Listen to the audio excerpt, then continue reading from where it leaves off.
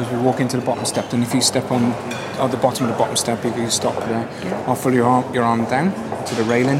When I'm ready, you step up the steps one step in front of me. Right, Okay, I'm ready then.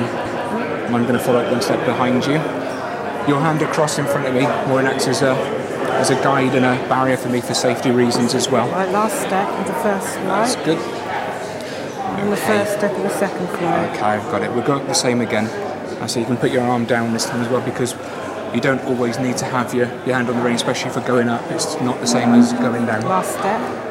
Thank you. You just step away from the top step.